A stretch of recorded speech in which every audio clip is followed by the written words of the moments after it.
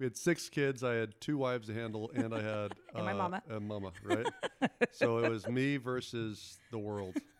And then we got, and half of them were in damn diapers. Yeah. And then the rain came, and you were stuck inside a 1,200 square foot little cabin, or ranch cabin, and the alcohol floweth. I mean, Because we got stuck there for what, 5 days? it was a very long time. 5 days. The 5th day, I literally was calling choppers, trying to figure out how to get out of there for real. And then I said, "Screw it, I'd rather die." And I tried to cross a low water crossing and try.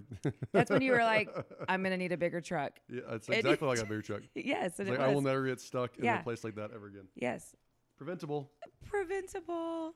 I'm Josh Sigmund. And I'm Bryn Rouse. I'm a mortgage guy with a passion for helping people with their money and all things business. Bryn is my co-host. And I'm a marketing girl. I am literally obsessed with it. Oh, and Josh has showed me how to save money. Quite a bit, actually. Because of her obsession, I hired her to do my marketing. And we've worked together for 10 years. We launched Sigmund Sense in 2020, a podcast about money. It's a podcast that teaches people how to save more, give more, create wealth, and retire early.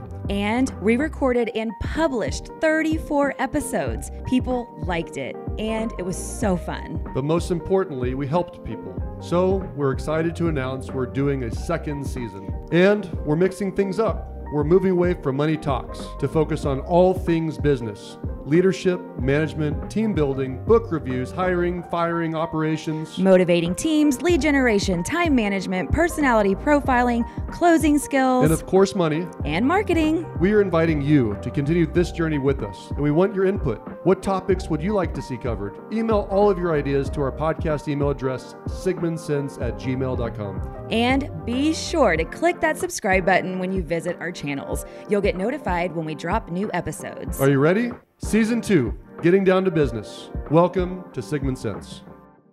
We are back, Sigmund Sense, once again. Sigmund Sense. The question on the table today, so welcome back, viewers and listeners. And we're going to talk today about lots of people consider opening companies. Yeah. Small or large, entrepreneurial spirit, right? Welcome them to the United States. And it's a really cool idea and concept. And there's lots of things people should be thinking about before they do so. Mm-hmm. And most people find out the hard way after they've started that they, with a little bit more planning up front, they could have kept themselves out of some grease and kept their business afloat, because the reality is most small businesses don't make it. Like the vast majority of businesses do not make it. And yeah. 3 years is kind of a pivotal year. If you make it, they always say a third's going, a third's coming, a third's in it for life. Mm-hmm. In anything that requires, commission sales or literally a company, a brand new company, it's all about revenue, top line, but money management. But at the same time, you can have a great widget and no salespeople to sell it. Right. And you can have great salespeople with crappy operations and bad widgets, right? Yeah. So there's a lot to be talking about. There is a lot to talk about. And I find myself coming up with lots of ideas. And some of them are crappy, yep, and some of them may not be crappy. However, without knowing the right questions to ask myself, it makes it, or the things to consider, it makes it hard. Daunting. Yeah, to even have liftoff. Yep. And who knows? I could literally be sitting on like the next greatest the best thing. idea of all time. Right. And so, so I think it's good on both sides, right? Yep. Like there's people that pull the trigger too quickly, and there's some that will never pull the trigger. So hopefully this will help kind of guide people along. There's lots of articles to read. And so when this one was asked of us to cover, I've opened several businesses. I've got lots of corporations and LPs personally, and I'm involved in other organizations as well. And so I was asked, basically, what would you be suggesting for people to think about before somebody opens up a company? And so just like what I hope everyone else does, you can research stuff. So from personal experience, we got some stuff in there from stuff I read before this. I'll share those as well. Mm-hmm. And there's plenty of resources online that anyone can go to. Right. And if it's said about 50 times the same way, it's probably right. And if it's said one time and you can't find it a second time, it's probably something to reconsider. Yeah. But I really think that, here's something I've said in several episodes, and I think it's so true, is that a vision without a plan is as worthless as a plan without execution, right? So what you just described is both ends of the spectrum. There's plenty of people that start immediately, not think things through, so they're executing, and they're still screwed because there was no real plan and no real vision. It was just like, I know this will work, I'm going to do it, right? And on the flip side, there's people that have this amazing vision of a company or a service or a product that they want to take to market, and there is no plan behind it, or even they've gone so far as to create a plan, but they never fire the shot and start moving forward. And I think that they both have their detriments. And so somewhere in the middle of working through it is the key. And I think that it all begins with proper research, right? Whether you like research or not, just taking the time to do a deeper dive about a specific idea is always, in my mind, the first step. So do you think that includes, well, I'm assuming you do, but the competition? Competition for sure. So one thing that I find really interesting is, okay, so my most recent idea, which you already know about because I told you we need to do it together, was the batting cages. Oh, yeah. So many people will say, well, that's already been done. Right. There's already, somebody already has that, or that thing exists. And obviously in the idea of batting cages, yes, of course they exist. I know that. But some of the ideas that we had, or I had. There happen to be a few McDonald's too, by the way. Right. And so, but I always find that interesting is like, that's what people go to first. Oh, well, that already exists. Yeah. Well, good. That's a good thing. Yeah. That means that there's a proven market. There's a proven market. Right. Yes. But yeah, so when I think about research, there's 3, 4, 5 things that come to mind. For sure, one of them is competition. But there's an asterisk here. I've listened to several monster salespeople and company owners, Grant Cardone type of people, that don't believe in checking out competition because there is no competition to what I'm going to do, right? Yes. So there is the extreme, and the belief system that you're going to do this new thing better than everything else is fabulous in some cases.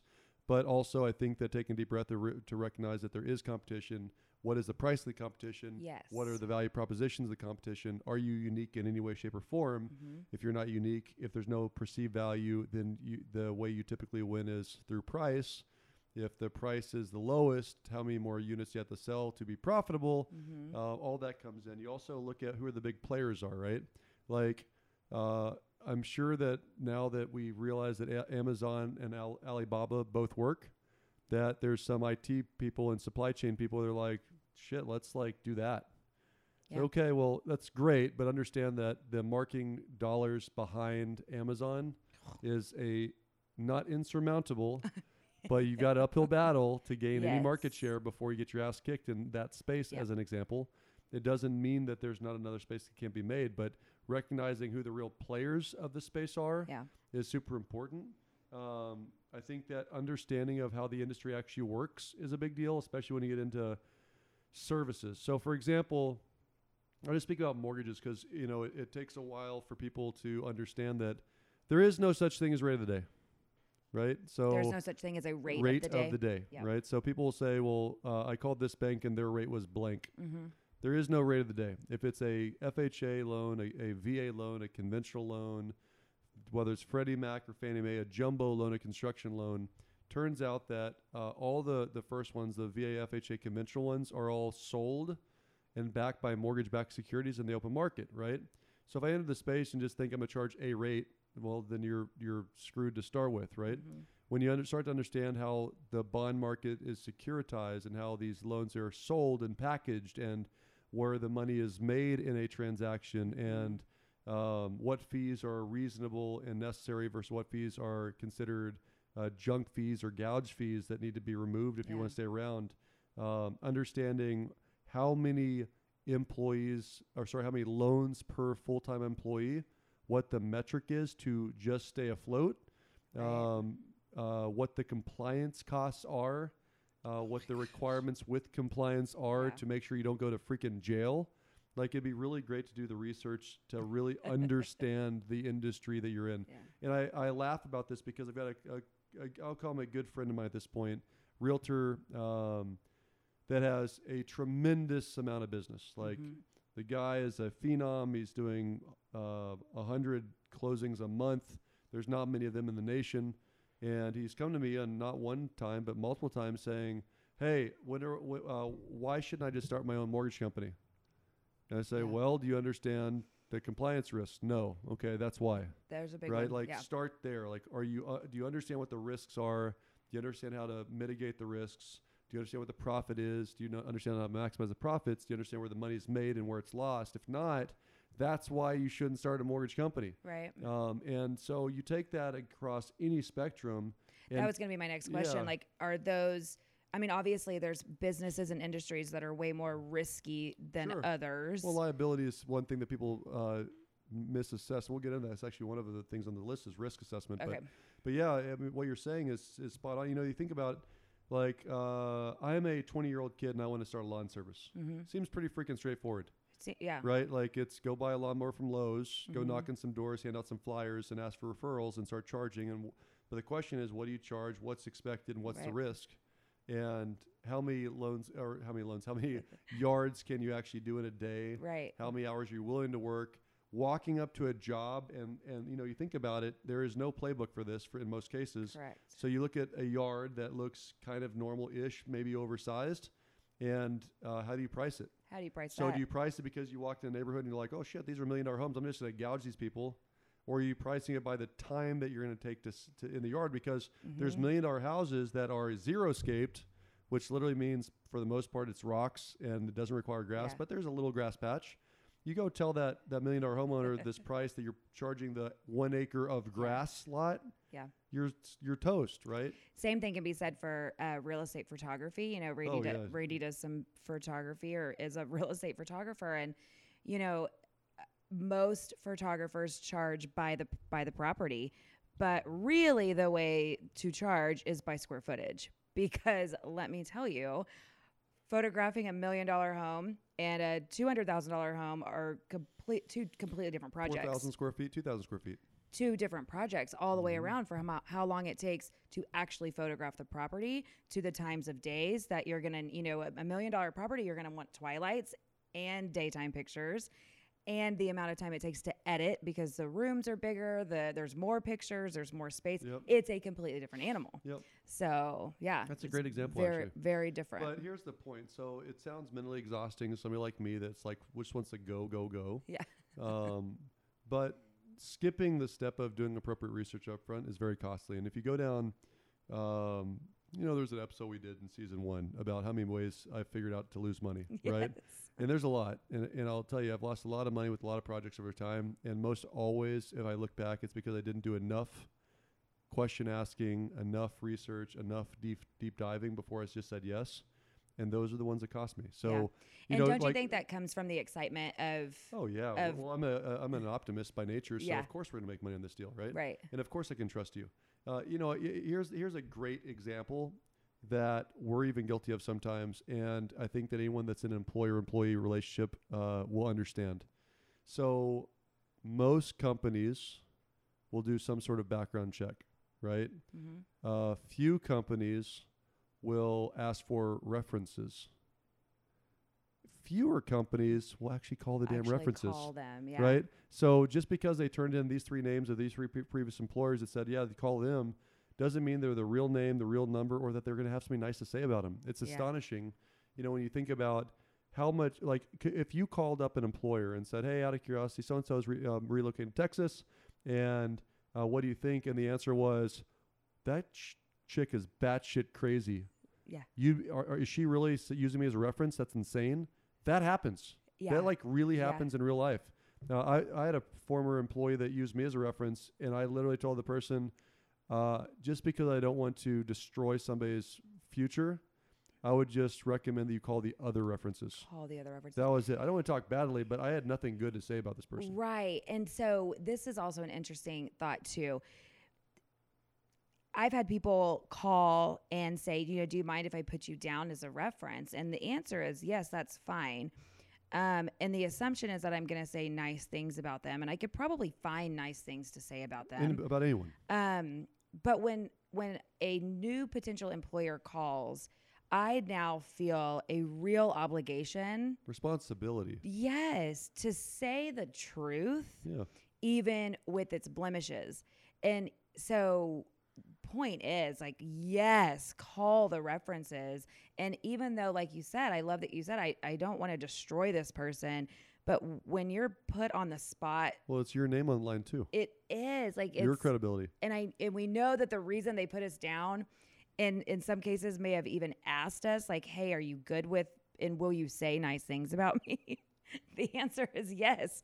But then when the question's asked, it just becomes a very different feeling. So all this to be said, I don't need to beat this one to death. I just think that when you're thinking about taking the serious step of opening a business, right, which is a living, breathing entity Yeah. that has more chance of failing than of succeeding, that before you start spending shit tons of money and making real big assumptions about sales and need, just do the research and take the time up front to think it through as many different ways you possibly can. And so I'll kind of close with what I would always do and what I've started to do a better job of is, so I interviewed a couple billionaires a couple years ago. And it was fascinating. One of the things that they all had in common, because I was trying to figure out, like, why are these people billionaires? And so you just, ask lots of questions, whether it's over lunch or coffee or a pizza. And anyways, one of the things that stuck out to me the most, I'll tell you two things. Two things that they all had in common, all of them, without exception. They were all still married to the same person. Ooh. Really interesting. So Yeah. the 5 billionaires I talked to, they were all married to the same person for lots and lots and lots and lots of years. The second thing that they all had in common, which is also interesting to me, is that they all had a no man. No being like, I'm an optimist. I'm a billionaire, right? I'm not a billionaire. I'm saying that I'm speaking for them. I'm a billionaire, so I see the best in everything. Of course, we can make money here and here and here. It is just, Sure. for me, it's always worked out as a billionaire. That's my biggest fault too. You're typically what you're best at is what you're weakest at. Yeah. And so they all have a quote unquote no man, and the no man's job is literally to tell you why you shouldn't do it. Poke holes in the idea. Assume that this is your money. Find ways for me to say no. Like point out the weaknesses, or what questions am I missing, or what questions have I not even asked. That's right? so interesting. It's very interesting, and there's a concept the Israelis do. And I looked this up. It's the 11th man or 12th man. I remember we looked this up a long time ago. Oh, yes. 12th man. I think it's the 12th man. I want to say it's the 12th. So I think it's called the 12th man. Somebody from Israel will correct me, but I think it's the 12th man. And what the 12th man is that, you go through the 40s, 50s, and 60s when Israel's a new state.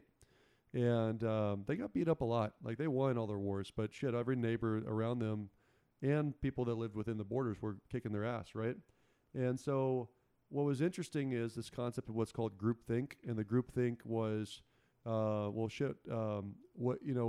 if it's the same concept of too big to fail from the early 2000s, that if it's so crazy of an idea, more than likely it's not going to happen. So the groupthink is that's not real. So what the job of the 12th man, we'll call it, is within this top council of security in Israel is to literally take a step back, and if you've got 11 people unanimously saying, there's no way Syria is going to invade us, they'd be crazy. There's no way that Egypt is going to attack us. They've got a peace treaty with us. There's no way that Iraq or Iran would dare to come in with the United States having our back. The job of the 12th man is to assume it's for sure happening. So now my job is to prove it. It's going to happen. That's the no man mentality. And so if you think about this and apply it towards the research aspect of, okay, I'm pretty damn good at what I do, and this is the best fucking idea ever. I dreamed it up over drinks at 3 a.m. Right. Tell me why I'm going to fail. Yes. And it's not that it's to be talked out of it. It's to listen to other ways to view the same problem and make sure that, like you said, it'll bring up things you haven't thought about. Right. So at least you then have the ability to kind of brainstorm solutions to those potential problems or find the answer to the things you haven't answered. Prey is not killed by the predators that it sees. Prey is killed by the predators it doesn't see. And so it's the no man's job to say, hey, this is what you're missing. Because missing is typically what takes out business. So I think we'll stop on that spot as far as research goes. The second thing that that then becomes question is, okay, let's assume that this is I understand the market, I understand the industry, I understand the competitors, I understand the pricing, I understand the profitability. The next question is, who's our target market? And this really goes into demographics, which is more your side of things than mine. Yeah. But it's the marketing aspect of who's our ideal client. Because everyone is not your client for sure. Right. So don't try to serve everyone. Try to figure out who the specific ideal client is, and you can short step how fast you can get to a profitable company by going directly to the source. So I'll just give you a small example, and I'd love to, because you're the marketing expert, I'd love to know what your thoughts around this are. But when you think about who needs something, understanding the book Raving Fans, I remember. If you've not read the book Raving Fans by Ken Blanchard, it's a book my business has been built off of for all these years. But the idea behind it is to find out what you want, then find out what the client wants, and if the two shall meet, to deliver plus 1%. Yes. Okay. So what a lot of people do is they create the what they want, right? And that's fine, because there's probably some other people that want the same thing. Right. On the flip side, people create businesses about what the client wants, which the client's always right is fine, but it doesn't mean that you can best serve them, right? So if you can create a business that you can identify, this is what I want as a business owner, this is what my clients want, and it looks like we want the same thing, then I can work on the world-class experience to stand out in this space. That's what we're looking for as a whole, right? But when I go back to understanding the target market and the audience, really, what we're really thinking about then becomes, let's just say that I develop a computer software, okay? And this computer software could be used in 101 companies.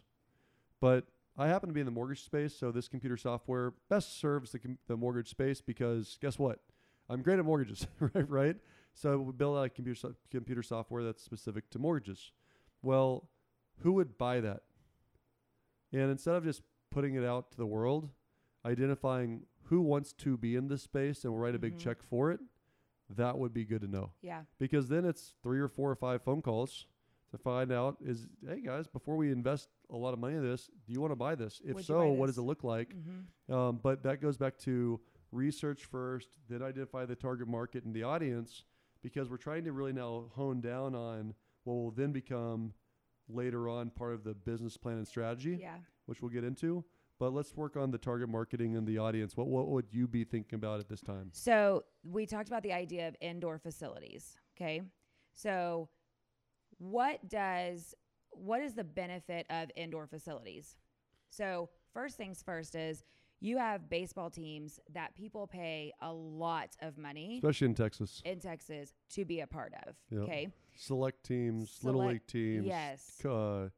High school and middle school teams, you do all 3 at the same time. All 3 at the same time. And then you make all-stars maybe. Yes, and then you make all-stars, right? Well, when weather strikes, how much of a season can you lose, or how much practice time can you lose but still have to play the tournament?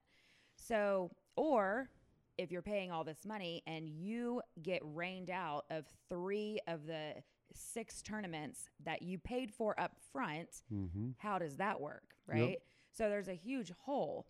So if we say, okay, we're solving a problem of of not being able to play a tournament because we can't play on fields that are muddy without ruining them, or we can't play if it rains during practices, but we still have to play our tournaments. Now we're set up to be in a worse position overall, which is, again, not what select people are playing for. They're playing to win.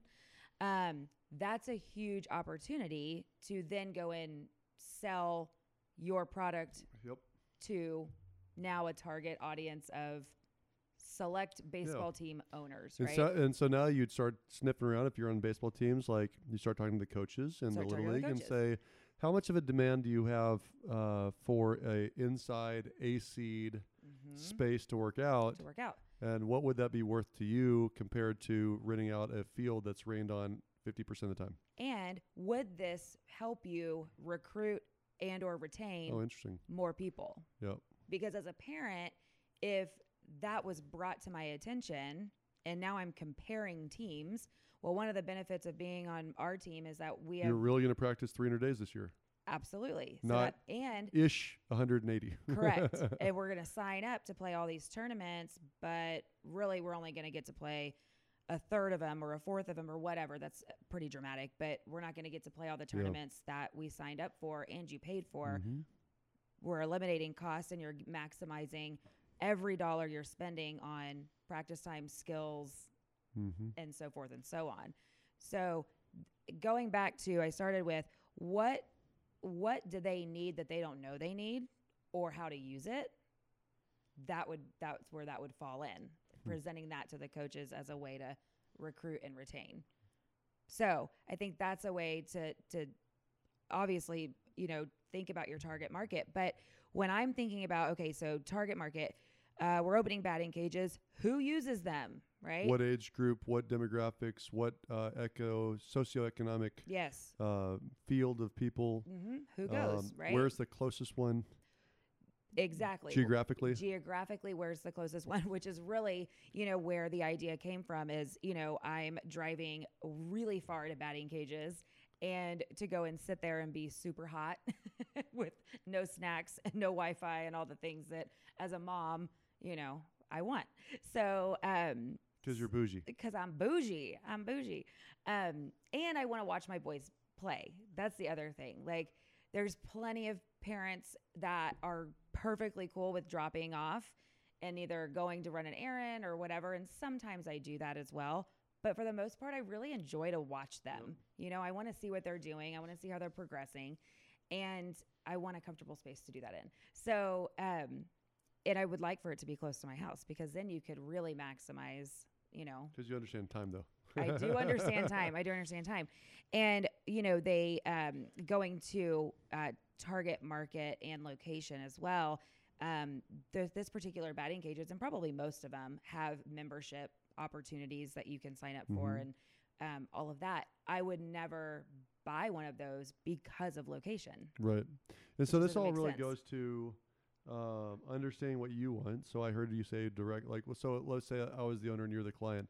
What I heard that you want as a customer is AC, Wi-Fi, close to your house-ish. Yeah. I'm sure price close, reasonable. Yeah. But you understand the value of actually practicing 5 days a week instead of 1.5 days during bad weather seasons. Right. So that's what you want. What I want is to be profitable. What I want is to provide a good experience. And now we got to figure out at this point, well, does it make sense to spend, how much does it spend to cost to buy acreage and to build a facility that's big enough to house indoor baseball? Indoor baseball, right. And what does that look like? Because it might not work. But again, this goes back to don't buy the fucking land. Don't buy the land. until you've gone through this exercise. Yes. This is a great, this is a perfect example. This is a perfect example, because the concept is clean, but if it's going to cost $4 million to buy the land and $2 million to build a facility, and I'm only going to get $15 a kid per month, because that's a whole lot of kids that got to come through there just to pay me back. That is a whole lot of kids. And I don't know if I want that many kids around. I mean, and then you have to think, okay, so maybe the idea is truly not the individual baseball player. Maybe it is the team, the organization, the school. And so that's what volleyball is going to do. That's why volleyball in Texas is so expensive. Right. It's ridiculous, by the way. I don't recommend it. Don't say that. You love watching your I girls love play. my daughter, and I'll do what makes my daughter happy. I love my wife. I'll do what makes my wife happy. I hate the fact that volleyball overcharges for what it actually does, especially select sports. Yeah. I said that on the record. I don't give a shit. It's a totally different experience. Let's be clear. You're right. And that's what you're paying for. Okay. It's okay. If my wife and daughter are happy, I'm happy. Happy wife, happy life, right? So, but I think that goes into your target market too. If you know that you cannot charge enough to make money off of the individual player, and then the focus has to be on organizations and teams, that's a totally different marketing plan in general. So yeah, I mean, all of that goes into consideration. Why do you have this smirk on your face? Because I'm actually thinking about the thing that makes me angry, which is, okay, so let me explain myself because I am smiling. You caught me. You read me like a book. Did you see this too? Is that what that was? Okay.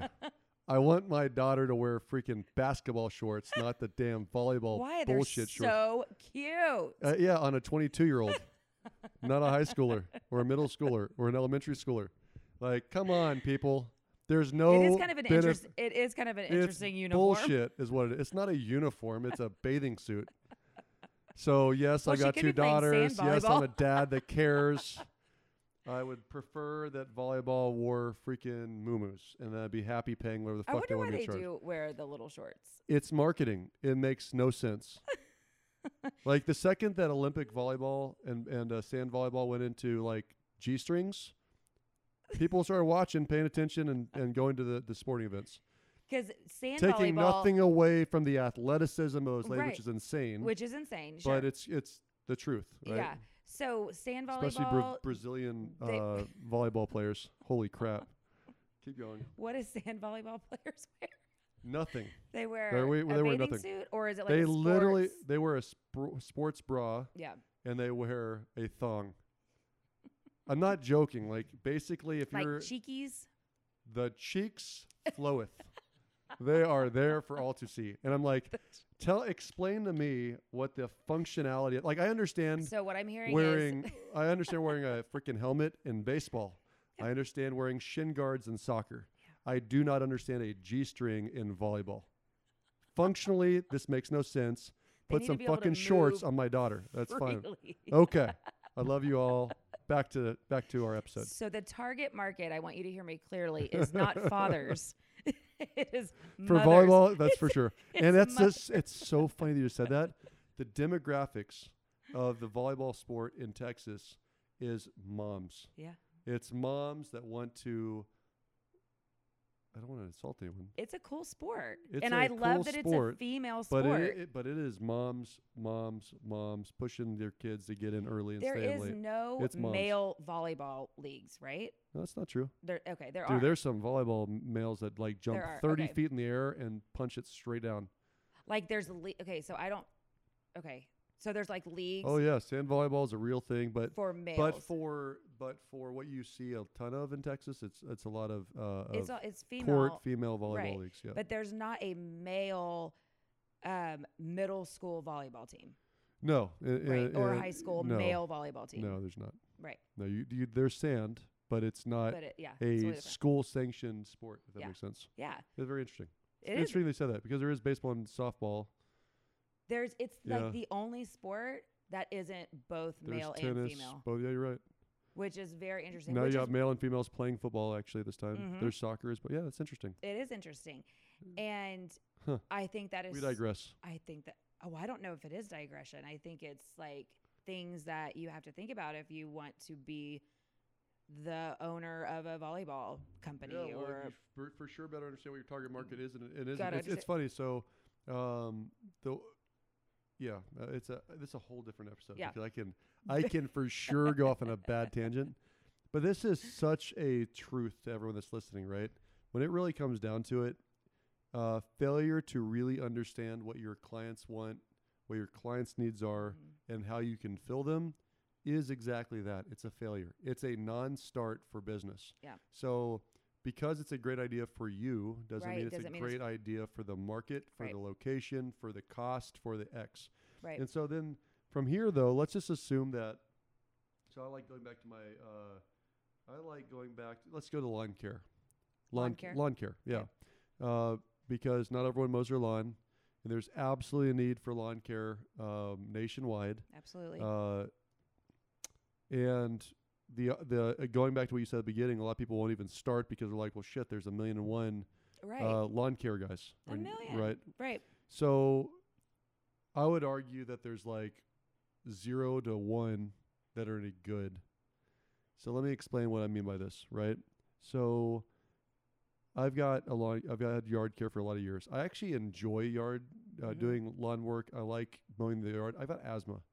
And in Texas, when you get involved in Yeah. the allergy seasons, you die. Yeah. It's So really I bad. can't do it. I like my eyes swell shut. It sucks. Yeah. But I enjoy it regardless. If I had a yard guy that would actually treat my yard like theirs, Mhm. I would pay him 5 times what I've paid everyone else. See, and that's what. So this 5 is really times. interesting because to me, not knowing anything about yard care, it is. Does the grass look shorter and nicer when they leave? Interesting. So let me but it explain. would be cool if somebody would explain to me like the Perfect. importance of it, right? Well, let me give you some examples. Okay, so I'm not a lawn expert, but it turns out that weeds do grow in yards. So looking at some weeds before you cut it and saying, hey, we need to do some weed and feed. I'm gonna go ahead and spread $30 of weed and seed just to make sure that we kill the weeds before they fucking seed out and multiply would be great. I have beds. So don't just mow and leave. If the beds have weeds in them, Then do something about it. Yeah, Like do the spray work. them or pull Yeah. them. I don't care. And if it means charge me, that's okay too. If the real thing that I fired 4 or 5 yard guys over the years about, and pool people, by the way, is how many times they break something and just don't even say anything. Don't even say anything. So they'll mow over because Sprinkler heads. unfortunately the people I've had in the past are so damn lazy that they will get a driving lawnmower and roll over my edging and mow the edging. So the edging is broken, destroyed, Yeah. you know, or a sprinkler head is literally cut off, or the green box heads for irrigation Yeah. are cut in half and laying somewhere else in the yard. Ugh, And so annoying. I only find out because I see my dog running around with Right. freaking wires in their mouth. I'm like, why do you have wires in your mouth? And because they didn't address the damn issue, my dogs ended up eating the wires out of the box because the box was open, which cost me thousands of dollars to repair my irrigation because my yard guy God. just didn't say, hey, I screwed up, dude. No problem. I'll pay for it. Thanks for being honest. Right? Right. So going back to just having somebody that and this is for all businesses, dress you like you would dress yourself if you're Yeah. in the clothing business. Put you in a working automobile, not a fucking lemon. It would be great, Yeah, right? Yeah. Sell me a house that is fully live in it. functioning, Yeah. not has all these hidden issues. Right.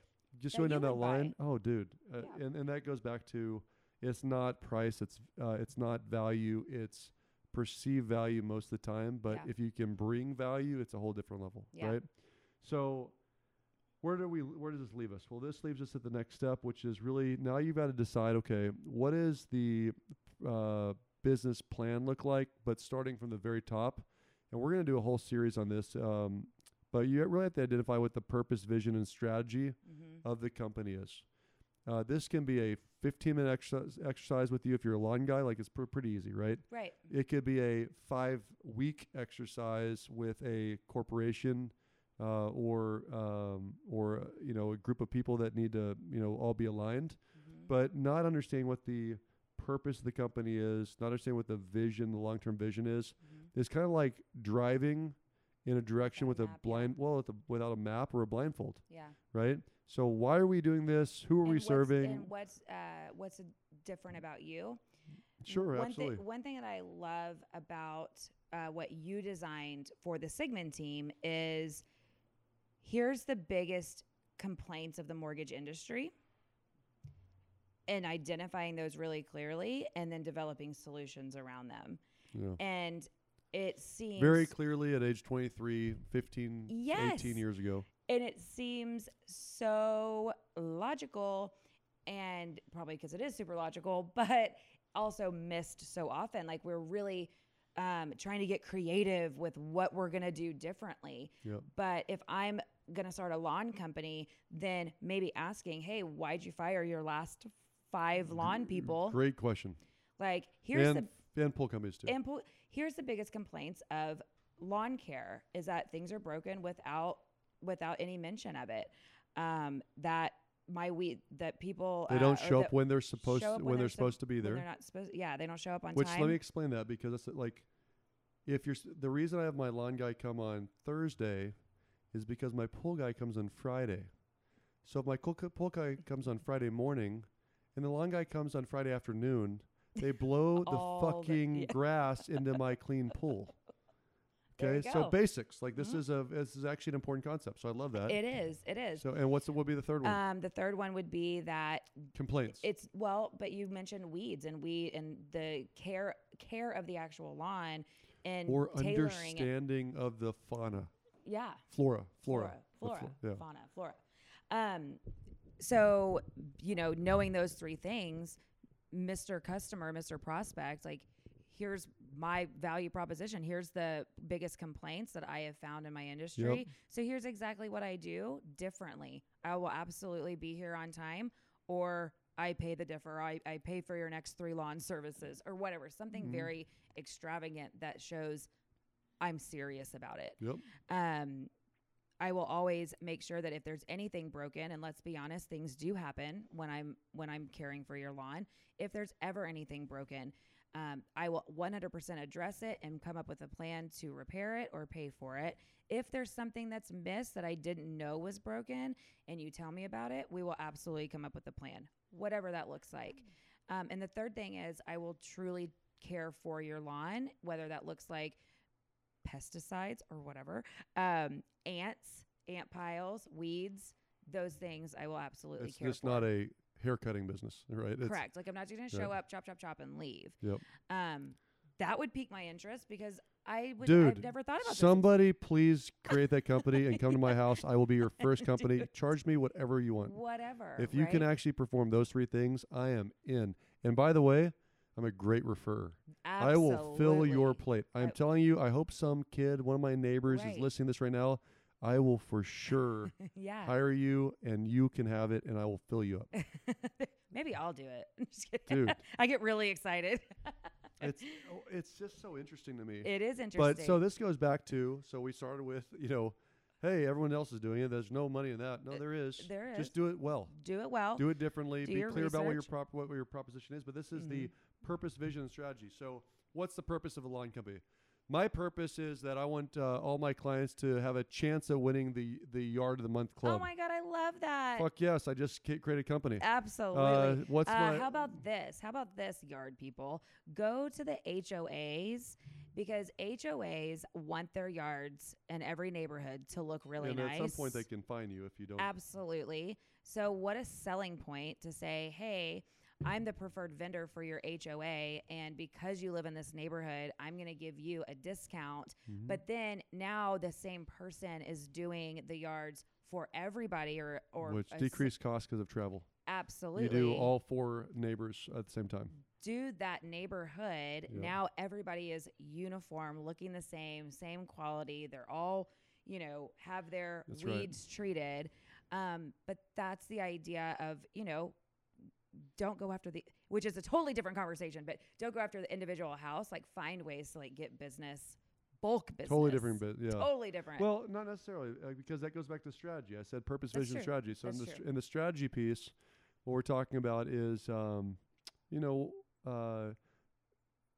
tell you rule number 1 of business. Do you remember what rule number 1 of business is? Make a profit. Yeah. Like, that is the rule of business, make a profit. So the strategy's got to be, because let's be honest, there's a lot. So let's say you're a 20-year-old kid listening and you're about to spend $2,500 on a riding lawnmower. Yeah. $1,500 on a trailer. $500 on weed eaters and gas cans and oil cans and things like that. There's an investment up front. Yeah. So we're not profitable month 1 when we get our first paycheck, right? We have to start paying back our debt. We got to get this stuff paid off.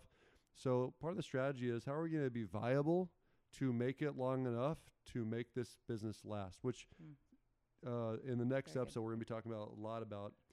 But I want to go one more step. I know we're running a little longer than we typically do. I know it's about 45 minutes already. And but I do think that the next piece of this will kind of tighten up this beginning stage. So, you're going to research it. You're going to make sure you understand things. You're going to look at your target market. You're going to decide what your purpose and your vision and your strategy is, which we'll spend a couple hours on that piece at a different time. But now, like, what do you do? And I'll tell you that legal structures do matter. And this is something that's missed. People don't understand it. And it's and why would you? If you've never done it before, why would you? And so this is something where I would absolutely say, don't do legalzoom.com or whatever. Like, don't just figure it out and start, file. This is where I actually think it's really important to consult a CPA and a attorney specific to businesses to tell you based on the industry, based on their experience, what's the best structure and why. Okay. So, and I'm not an attorney, but things to consider when you go through this are, there's some basic stuff that you have to look at, like are you going to do an LLC or are you going to do an LP and why? And so LLC stands Limited for liability company versus limited partnership. Limited partnership. Right. So, and how they are forced to distribute money is different. Like an S corp has to, all profit has to be distributed annually. Other ones can withhold it. So if you've got partners, it matters. Is this I'm putting in money and I might never see it back, or if there's any profit at all, it's distributed equally between the partnership as determined. You've got to look at licensing. In some industries, you got to be or being bonded. People don't understand that, but I will pay more for a yard person that's bonded or than a yard person that's not, because there's money on hand. If there's a major defection, I can go get money from they're a bonded agent. Okay. You have to file a EIN number, an employer identification number, because you're going to set up a separate set of tax returns, which will flow into, and most, especially sole proprietors, will flow into your personal tax returns. But you still have to have a EIN number, which is basically a social security number for your business. Okay. So that all income and expenses tied to this business are uniform. You might have to do articles of incorporation. You might have to have membership agreements and partnership agreements. And this is not something to do because you're friends with somebody. Here's what I want to dive in on here. Most often, businesses start with an idea person and a money person. And this is why I wanted to finish this thought up really tight. Often the idea person lacks the business acumen, Right. the sales skills, or the financial backing to get this thing off the ground. Yeah. Okay. So now they turn to Joe Blow or their friend or their neighbor or whoever who has deeper pockets, and say, "Hey, I'll bring you as a partner, and I'm gonna take off." Okay. So I'm not gonna use any names, but I have a personal relationship of somebody that would not be offended if I brought this up. So I'm gonna tell the story of how these things go badly when not thought out completely. So there was a guy, I'll just say a well guy in Texas. And let's be honest, well guy? Well digger. Oh, well digger. Like literally a well driller digger. That's what he's done for 20 years. And this well guy, and I honestly believe, by the way, water is the next oil of Texas. I really believe that. So this guy's been in the industry for, ever. And he started noticing, so when you drill a water well, and I only know this because I've got several on my ranch and my property, that just because you stick a straw in the ground doesn't mean the water pressure is the same, right? Like you're above an aquifer, you're not. You're above 2 or 3. You've got lots of water. You have a little bit of water, or you've got no water. You can draw straws in the ground, right? So this guy's done this for 20 years, and he starts to notice as he's hitting certain areas, like 10x the water volume per minute in gallons per minute than in other areas of the South Texas area that he was servicing. So he started to scatter graphic. He just in his office, he would just have a map of where he was at. I'm not gonna get into details, and he would literally scatter plot. Like I drilled this well with crazy water. I drilled this well, it had none. I drilled this one, and he started to notice that this trend was in this little vein. There was a crazy amount of water, and he realized that this specific city in South Texas this could be a big deal. So he wanted to start buying all the ranches on this area quietly, because he knew that there was a volume of water underneath it that eventually, if he get water rights, he could sell to the city. Oh, okay. Okay, and this is a well digger. So think about idea, opportunity, recognition. It's probably something we should talk about too, is recognizing the opportunity. But he didn't have the money to buy ranches, right? Right. So guess he called up his attorney. So he called up his attorney and said, "Hey, this is what my idea is. This is what I think we should talk about. I want to be partners." And so he had his attorneys drop the articles of incorporation. They had the money. They quietly bought up thousands of acres of the area in this area that he had identified as this is a lot of water. And And then they had the water rights, and they had enough, and they call up the city, and they got a multi-$100 million contract for water rights for the next 50 years. Wow. Okay.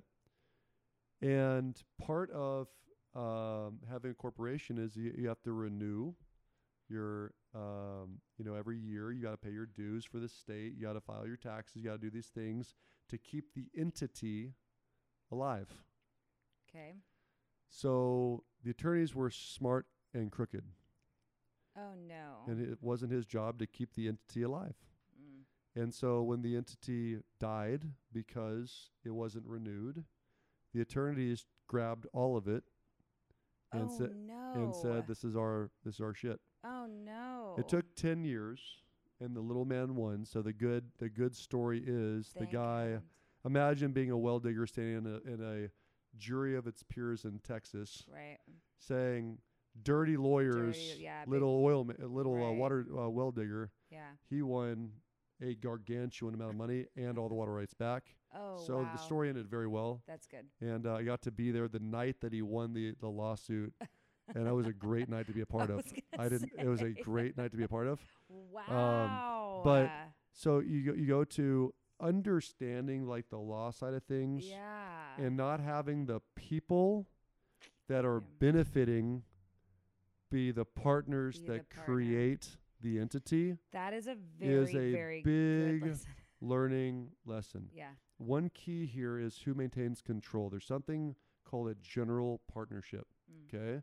So you've got partners and you've got a general partner. So you could have a limited liability partnership that has 50 or 100 or 1,000 people that all have small percentage ownership of this company. But the general partner typically makes the rules, is the shot caller. When it comes to a tie, they make the call. You Okay. could literally own more of the company, and the general partner can say, "Nope, you're fired." Really? Yeah, absolutely. The general partner is in charge. Hmm. So what happens a So lot the majority partner is not always the general partner. The general, Interesting. like, and quite often those entities will have, like our company, there's a 1% general partner. The 1% general partner ultimately makes all the rules, All the rules. right? I did not know But that. there's 99% up for grabs for the limited partners, and I've got a lot of it, and Mhm. my partner has a lot of it. Yeah. And at the end of the day, the 1% still- general partner is the shot caller, right? Wow. So this is where you have to, I would always say, if I were to pick in this legal structure setup, Mm-hmm. if it's your idea, you pick your CPA and your attorney to help you formulate the best company structure for you, where you retain control. And then go pick a partner. And then pitch the partner. Then pitch the partner. Yeah.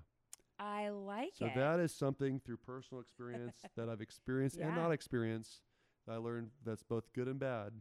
And I'll tell you that we're going to stop for this episode because Yeah. we're running a little bit long, but I was speaking very slowly, which I typically don't do because I was- cannot Yes. drive this point home far enough Yeah.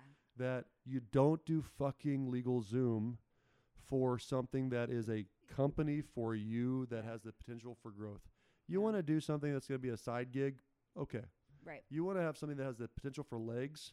Unfortunately, if money can separate families, it can for sure separate business partners. Good point. If siblings will fight over $1, don't expect a partner that's been your best Yeah. friend for 15 years of your childhood Right. to not steal. Like, it's just the truth. Yeah. So this protection piece is the last thing we'll talk about today. That was huge. But that was huge. Final thoughts about this episode. I thought it was really fun and lots of good information and like tactical stuff too. Like I feel like you explained it very simply and yeah, I'm excited. I'm excited to continue the thoughts. So the next episode we'll finish off with what is it? 3 more bullet points? 3 to 8. 3 to 8 bullet points. Unfortunately, I'm long-winded, but that things come to me as we go. Yeah, no, I mean, I think that's great. I think that's what's super fun about a podcast in general. So continue listening, and we want to hear your thoughts on this. So leave your comments. Email us at sigmundsense@gmail.com if there's anything additional you want to add or anything that we didn't cover or that you disagree with, whatever it is. That's where you can contact us, and stay tuned for the next episode where we cover the rest of these awesome. And thank you for joining us. We're having a lot of fun doing this. Yeah. Like, subscribe, share. Absolutely. We have a new goal that we want to hit by the end of the year. And so the more you could share, the better it is for us. And we really appreciate it. And if you're enjoying this, please don't keep it a secret. But we'll see you next time on Sigmund Sense. Take care. Cheers.